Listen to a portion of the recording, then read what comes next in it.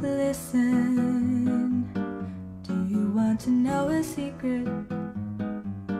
Do you promise not to tell? Oh, closer. Let me whisper in your ear. Say the words you long to hear. Listen. Well, good morning. Welcome to those of you that are in the room, those of you that are tuning in online. If you're out in the atrium, thanks for being here today as we connect and explore and grow and hopefully become better human beings. Anybody up for that?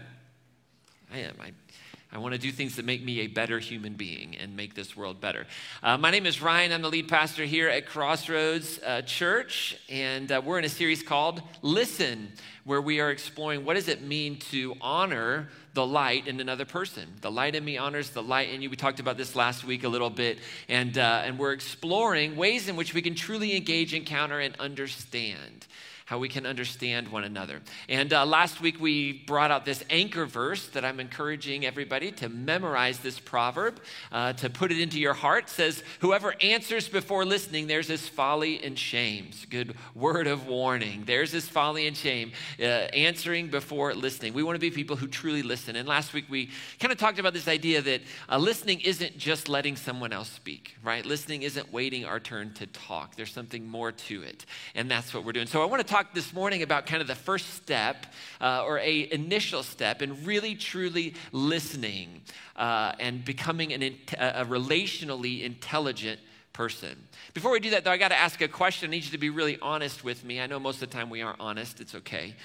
We all live in grace. But right now, I need you to be honest. If you're tuning in online, if you're out in the atrium, if you're here in the room, raise your hand up nice and high if you've ever jumped to a conclusion. Anybody ever jumped to a conclusion? How many of you felt really good about yourself after you did that? Anybody? Nobody? Okay, so today's topic might be a little relevant, all right? It says, hope is that we can learn to understand why we do that. Why do we jump to conclusions? Do you remember learning the scientific method, this way of looking at an issue in the world and trying to come up with the answer why, right? And so the scientific method gives us a list of steps, and it starts with an observation. We see something in this world, and we go, I wonder why that works. Right?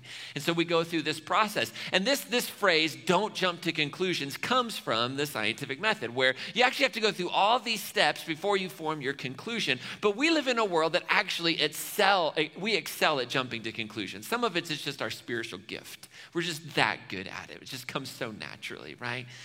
So when it comes to relationships, when it comes to people, right, why do we do that? Why are we so good at just jumping to conclusions? I mean, and it happens instantly. Why does that happen? Well, there was a book that was written a few years ago called Crucial Conversations. Anybody ever read this book or heard of this book? It's a fantastic read.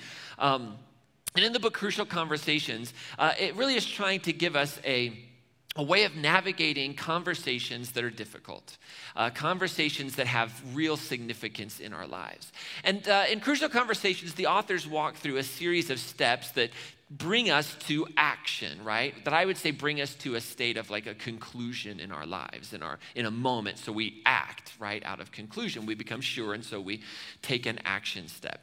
And the steps are this, like we observe something happens around us as it relates to myself or in a relationship with someone. And then we tell ourselves a story about that observation. And then we have a feeling, an emotion, and then we act. Like that's how this works, right?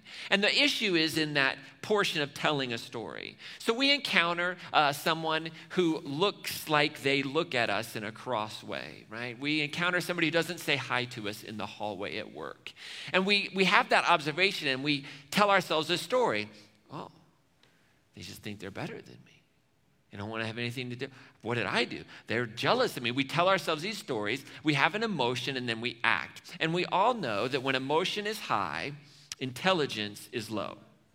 Y'all experience that? That's not just me, right? The more we get emotional, the more we move out of like our thinking, rational brain into kind of that animal brain, and we act, right? It's always why it's a good idea to, when you feel your emotions rising, go, time out. Nothing good is going to happen when I am this emotional, right? It's also a never good idea to tell somebody to stop being so emotional. Anybody ever had that experience too? That doesn't work out very well either. Because when you're emotional, you're not thinking, we're not rational, and that's what happens. And so what we have to do is we have to learn how to stop telling ourselves a story. How do I stop that? How do I break that mode? Well, we can learn from the scientific method. The best way to break the story, the best way to jump backwards, not go to the conclusion, is to ask a good question. Right? We make an observation, and so we start asking questions. And that's what I want to talk about today, is questions and the power of questions. Jesus asked 307 questions in the New Testament. Jesus loved to ask questions. And Jesus asked questions different than us, right? We ask questions generally for information, right? So that we can make our case potentially.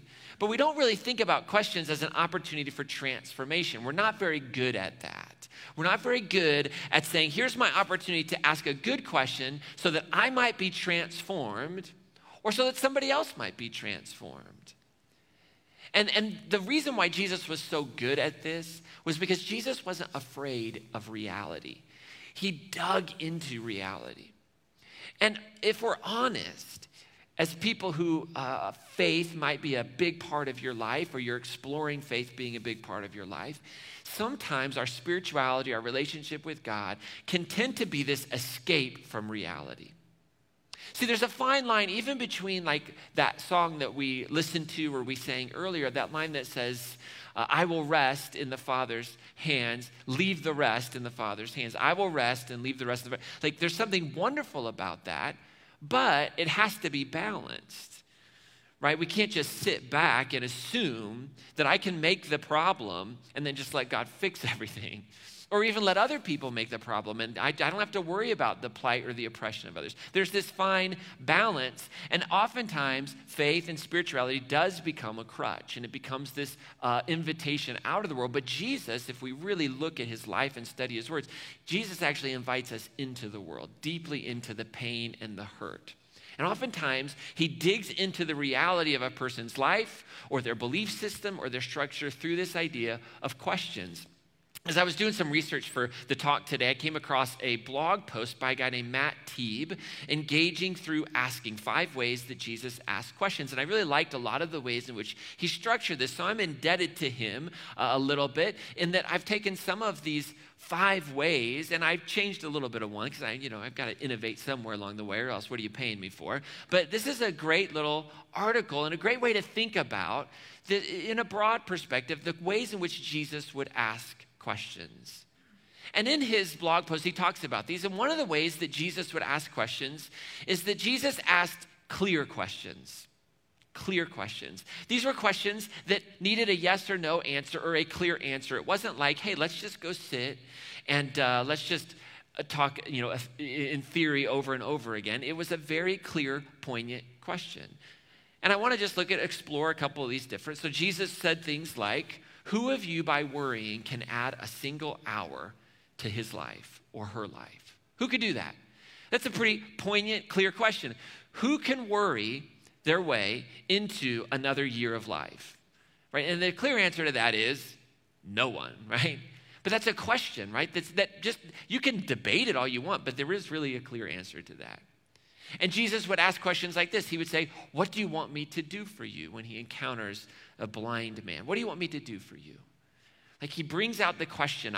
He's calling people into action. There's a clear answer to that. He says, do you want to get well?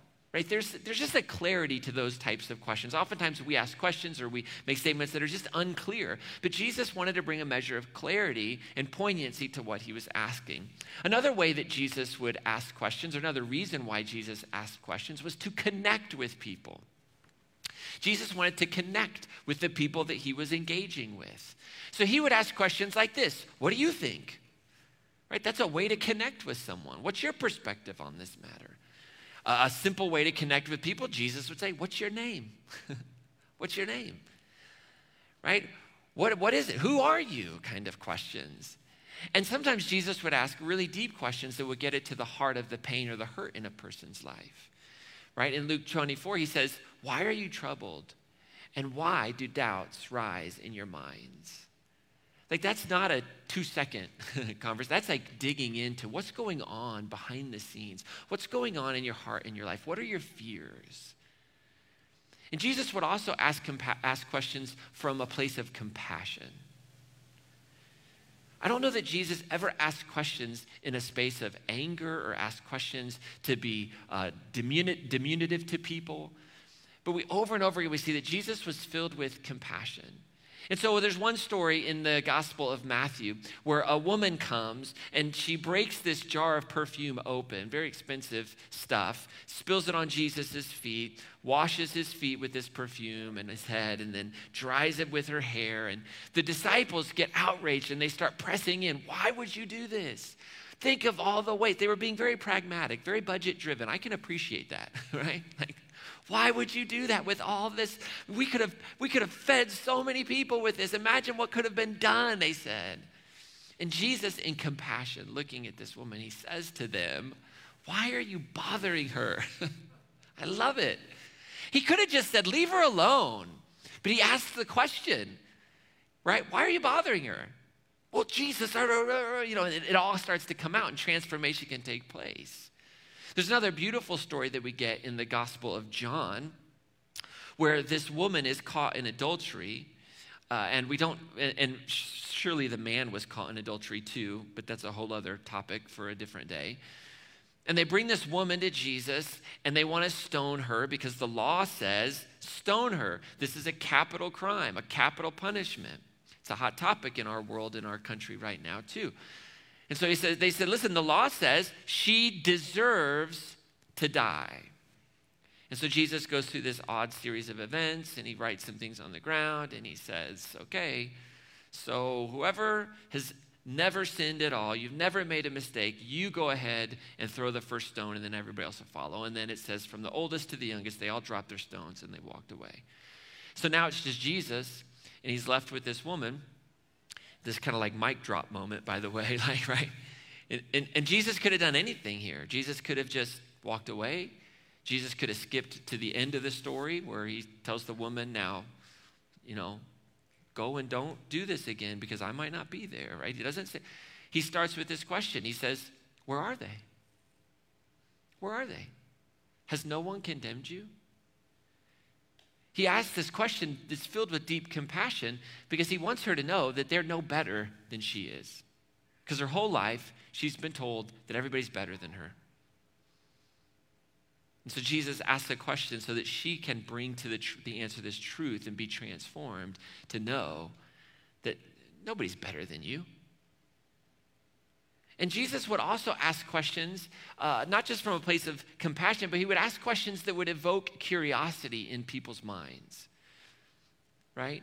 He would ask them questions that would cause them to pause and go, I never thought about it like that. So he says, who's greater, the one who sits at the table or the one who serves? When he's giving a lesson on what does it really mean to lead? What does it mean to follow me in leadership in a new way? And so he asks this question that evokes a curious conversation that would flow out of it. I love this question that he asks that evokes curiosity inside of the disciples. The storm has come, it's raging on. He's in the boat, he's sleeping through it all. He's so irresponsible. He wakes up, they're freaking out. He calms the storm. They're freaking out even more now that he's calmed the storm. It's quite interesting. Like, they're afraid of the storm. Then Jesus is like, all right, just calm down, wind. I'm trying to get some sleep here. And then the disciples are freaking out even more now that Jesus can talk to the winds and the waves.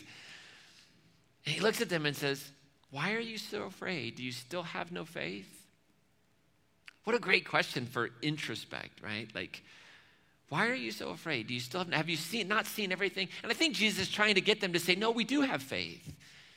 Right? We do believe. He's bringing them to that point. But they have to examine inside of their hearts and their lives. They have to get curious about who they are and why they're behaving the way they're behaving. And one thing that I think Jesus did, way he would ask questions that was so powerful that we really don't have in our arsenal, that we really need to develop, is that Jesus would ask disorienting questions. Jesus would ask a question to disorient people out of their certainty. What they would be so sure of. He would ask a question. And this was often the way Jesus would respond to critics that would come and try and trap him. These are the types of questions he would ask. One of those situations was this story where they came and said, what's the greatest commandment? And he says, well, love your neighbor as yourself. He says, love God, love your neighbor. They're basically the same thing. He says, well, who's my neighbor? He tells the story of this Samaritan who's beaten by the side of the road. It's oftentimes called the Good Samaritan, but I've often said I don't like the word Good Samaritan because I think that's racist, because it's to say that we should be shocked that there's a Good Samaritan, right? But this Samaritan is beaten up by the side of the road, and three people come by. One is a Jewish priest, one's a Pharisee. They're these Jewish leaders that you would expect to be the heroes in the story, but they're too busy. And then a Samaritan comes by that was despised, and the Samaritan takes care of the man and binds him up, takes him on his horse or his donkey, and takes him to an inn, pays for all of him to get better. And then he says, who's the neighbor? He finishes the story, not with a statement like this is what it is. He says, which of these three do you think was a neighbor to the man who fell into the hands of robbers? And what Jesus was saying, what makes you a neighbor is not your ethnicity, what makes you a neighbor. The obligation of neighbor is proximity. Proximity, the opportunity I have to be someone's neighbor. But he asks a great question that just flips the whole thing on its head, because they would have said, who's your neighbor? Well, the Jews are my neighbors. But he tells this story and then asks this poignant question to kind of say, hey, listen, what you think you're so sure of, I can tell you one little story and it'll throw the whole thing out of whack. It disorients, which builds humility, right? There's another question that Jesus asks in Luke that's very interesting. You might not think of it as a disorienting one. You might know this story.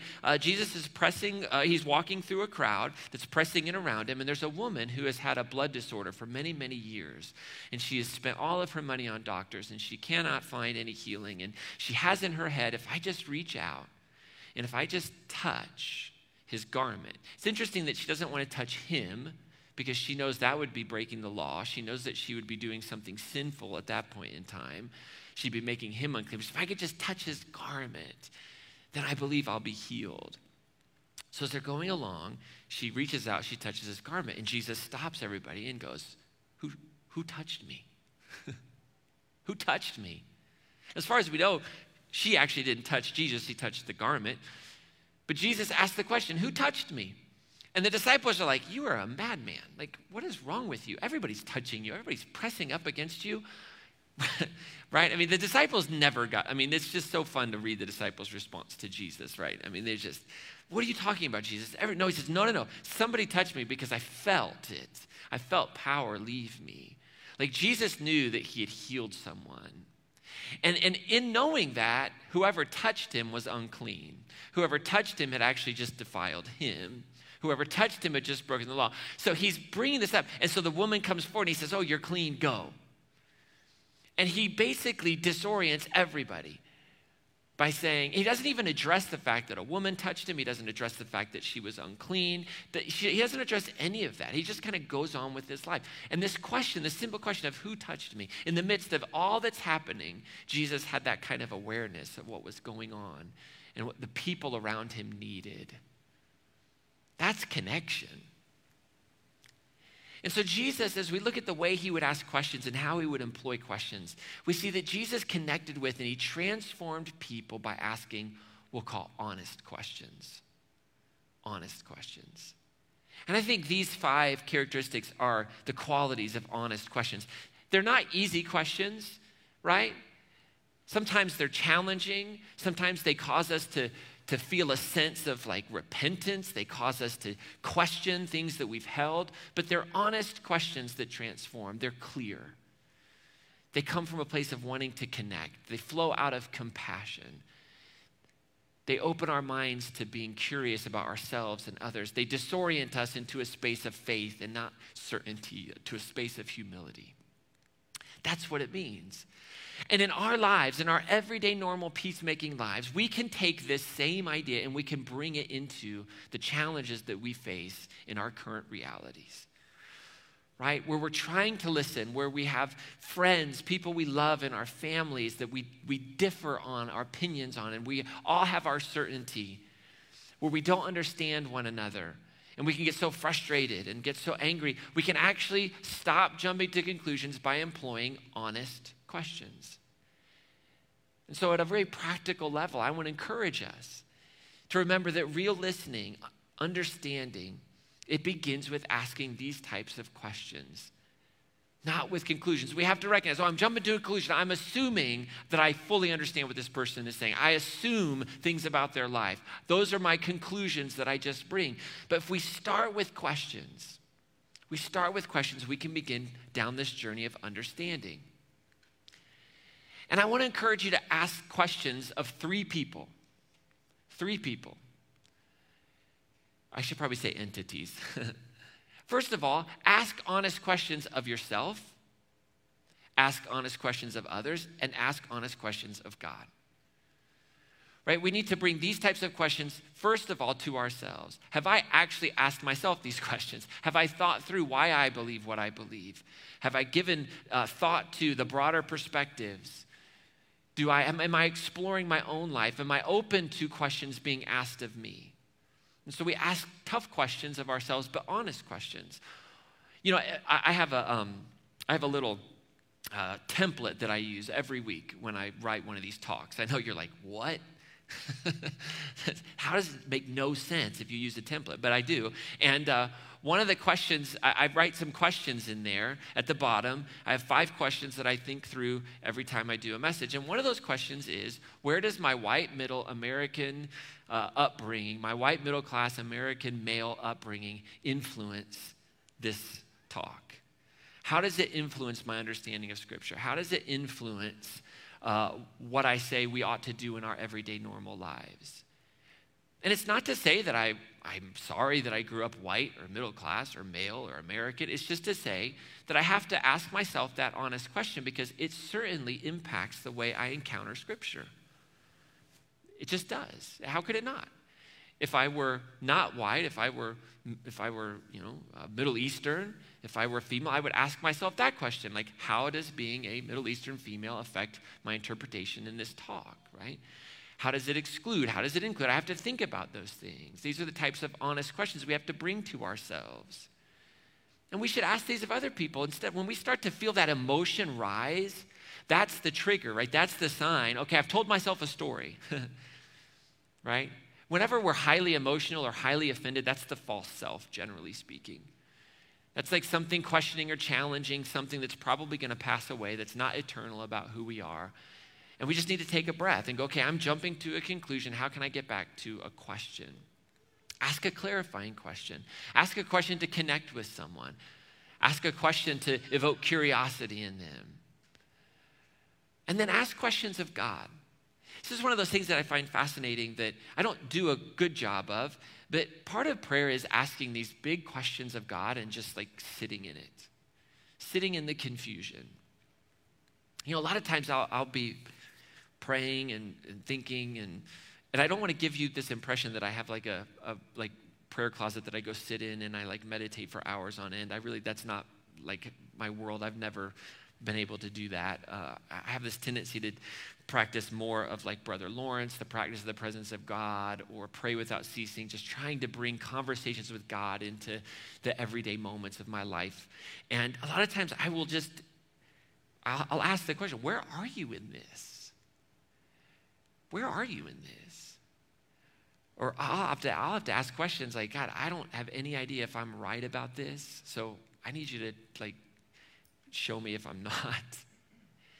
And just ask these questions of God that can evoke some curiosity. Say, what do you think about this, God? I mean, I wonder how many of us in the events that have transpired over the last week, let's say, just week, forget about the last 5 years or 4 years or 2 years, right? I wonder how many of us have ever sat down in a quiet space and said, God, what do you think about everything that happened last week? And just waited. And I'm not trying to convince you. I didn't do that, all right? Like, I didn't do that. But, like, these are the types of wonderful, beautiful questions that we aren't trained in our spirituality to do. We're trained to bring everything to God that we want, bring our fears, those types of things, but we never actually pause to consider maybe God wants to reveal something about God's self to us and the heart of God in the middle of these things that we go through. So ask honest questions of yourself, of others, and of God.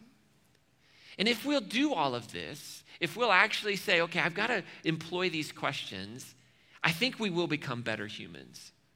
And I think we can make the world a better place. And here's why. Because I think we will grow our intelligence, our relational intelligence. Proverbs chapter 18, verse 15 says, the heart of the intelligent acquires knowledge, and the ear of the wise seeks knowledge. The heart of the intelligent acquires knowledge. If intelligence is our capacity for learning, right? It's not necessarily the amount of things we know, but it's our capacity for learning about a subject, right? So there's different types of intelligence. Some people have a huge capacity for business. They just have a business mind. Some people have incredible capacity for serving the poor. Some have incredible capacity for working with fourth graders and fifth graders. And some have incredible intelligence around working with college students. Some of you are even so blessed to have intelligence to deal with middle school students. Right? I mean, we all have there's different types of intelligence that we all have. And I want to talk this idea of relational intelligence. If we want to grow and gain knowledge, right, in relationships, the only way to gain intelligence, to grow our capacity, to grow our knowledge in any situation is to ask a question, right? We have to ask. It assumes that we need to learn something. And so I honestly think that relational intelligence, just like any intelligence, is conceived when an honest question is asked. That intelligence begins, we can begin to acquire knowledge and understanding when we ask these honest questions. And then as we ask honest questions, that knowledge and understanding that can seem so elusive, those things are born when we actually hear a truthful answer. It's not when a truthful answer is given, but it's when we actually hear it. When we actually pause and reflect on it, when we listen to a person's story, their life, their experience. And here's why that makes us better. It's not because, now we just know, but when we truly have knowledge, when we truly have understanding, here's the beauty of it all. Mercy grows. Genuine mercy grows. That song, Bigger Than I Thought, says, you understand me. There's that line in there, you understand me. Why is it that God can have complete mercy, 100%, can have such perfect mercy with you, and you are screwed up? Don't tell me you're not. You know you are. I'm screwed up. Look at the world around us. If the world is screwed up, I hate to break the news to you, it's because we are the world, right? Right? I mean, that's just the truth of it. But God has incredible mercy for us. Why is that? Because God understands me perfectly. This past week, we've seen, I think, 3 executions take place in our country. And I know some of you are like, oh, he's going to get political. I want to talk about mercy. And this seems to be a realm in our current reality that I'm not going to hide from. But as I started to look at this, and as I started to think about this idea of execution and violence responding to violence, right? We have this story of Lisa Montgomery, who was executed this past week. Her life was ended for her crimes. I don't know that anybody could look at what she did and not say that that is heinous, that it's awful, it's horrible, it's terrible, it's incomprehensible. I think part of the reason why it's incomprehensible because we understand that it's inhumane. We understand that there's something wrong ultimately in a person's psyche, in their spirituality, in their understanding that would lead to the things that perhaps she had done. But when you dig in and you hear a bit of the story, you start to see some of the things that not only she did, but things that were done to her. The amount of abuse that she faced in her life. The experiences that shaped her, the experiences that wounded her. And in that understanding of her life story, perhaps that's what can bring an understanding of mercy to the situation. To say that maybe ending a life has no redemptive work whatsoever in justice. And that is not to say that there's not consequences for our actions. That's not to say that there's not behavior that's criminal. It's not to say any of that, but it's to say that mercy flows out of understanding and knowledge and asking questions. It's easy. I mean, I just think it's easy to stop at the story, like, look at what this person did. But to ask questions like, why? How could a person do that? What happened to a person? And now all of a sudden we start to gain some, and then there's this belief in mercy that can triumph, because genuine mercy flows from knowledge and understanding. And I say this often because I do think that these things have been avoided in evangelical Christianity, particularly white, powerfully driven evangelical Christianity. We haven't talked about this because we haven't needed it, just quite honestly. But it's fundamental to who Jesus is. Jesus encounters a woman who deserved the death penalty by his own law. This is Jesus, the namesake for the faith. I mean, we don't have a more clear example. The law says she ought to die. And Jesus says, let the person who is without sin pass that judgment. And yet somehow we've missed that. We've missed it. We've missed it. Because it hasn't been the goal of our faith to understand people, to have mercy. The goal of our faith has been to get to go to heaven, or to not go to hell, probably better understood. But those things don't transform the world. They don't make the world a better place. They might make me feel better about myself. So as we wrap up, as we kind of head out, as you kind of check the box, what's God inviting you into today? So I did my church thing, I connected, I went, and yep, we definitely need to listen more. And Ryan gave us a little social tirade, challenged a little, but what's God inviting you into today? You know, perhaps you would classify yourself as spiritually disconnected right now, disenfranchised and dissatisfied, and somehow you've landed your way here into this crossroads thing. I hope that you're experiencing God in this talk, inviting you to ask good questions of this place of crossroads. That you'll explore what we're all about here, what we're trying to be about, and how that this maybe could be a safe place for you and your family. A safe place for you to maybe ask the questions you weren't allowed to ask in a different environment. A safe place for you to be who God has created you to be. A safe place to know that we don't have all the answers. We just have a whole bunch of people that have the humility to explore questions together and try to make the world better. Maybe you've been in this faith thing for just a short while. You're new to what we call peacemaking, or this idea of living my life in the pattern and pathway of Jesus. And I would encourage you, maybe God's just inviting you to start to explore those questions that Jesus asked. Like you haven't really, maybe you're just kind of new to the whole thing of Jesus, but you just know in your spirit, you've got a sense that there's wholeness that's found in this Jesus. And so maybe this week, just ask Google, what questions did Jesus ask? And Google will speak to you. Bring them right up on your screen. Just explore some of those questions, right? Just read through them and wonder. Ask those questions of yourself. Imagine Jesus asking you those questions. And then maybe you're here and you are in it. You've been in this journey for a long time. Your journey predates Crossroads. Like you've just had this privilege of having a life of faith, of never really feeling a sense of disenfranchisement from God or disconnection. I want to encourage you, maybe God's asking you to do something really challenging. Maybe God's inviting you to reach out to that person who you have a difficult time understanding and go ask some honest questions. And preface it with, I don't think I've really given you the opportunity to help me understand. I haven't done that. And I'm really trying to be better. And so could I buy you a cup of coffee, or could we Zoom? And could you, just a couple questions. I'd love to understand. Think about the questions that will help you connect with that person. Help you honor them, honor the light in them. That's tough stuff. I always say religion is easy. Jesus is difficult. But maybe that's where God's inviting. And maybe God is inviting all of us to get that book, Crucial Conversations, and find the wisdom in it in our relationships, and to read that this week.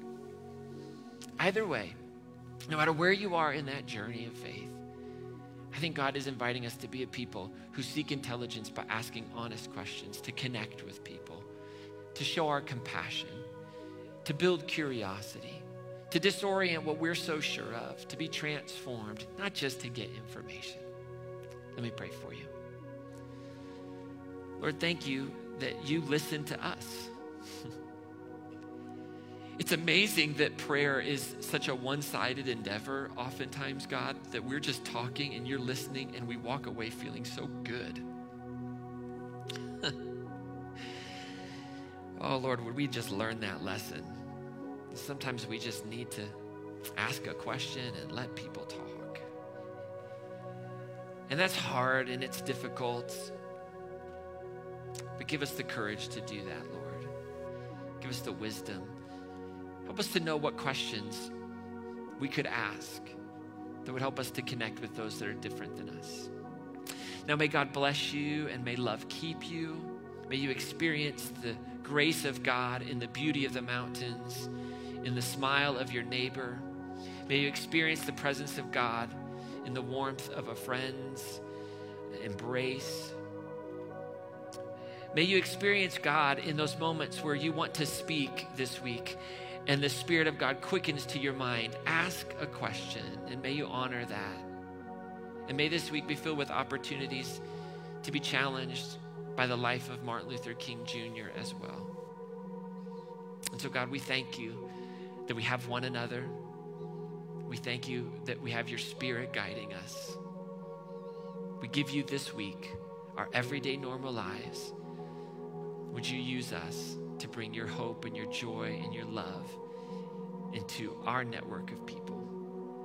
We ask this in Jesus' name. Amen.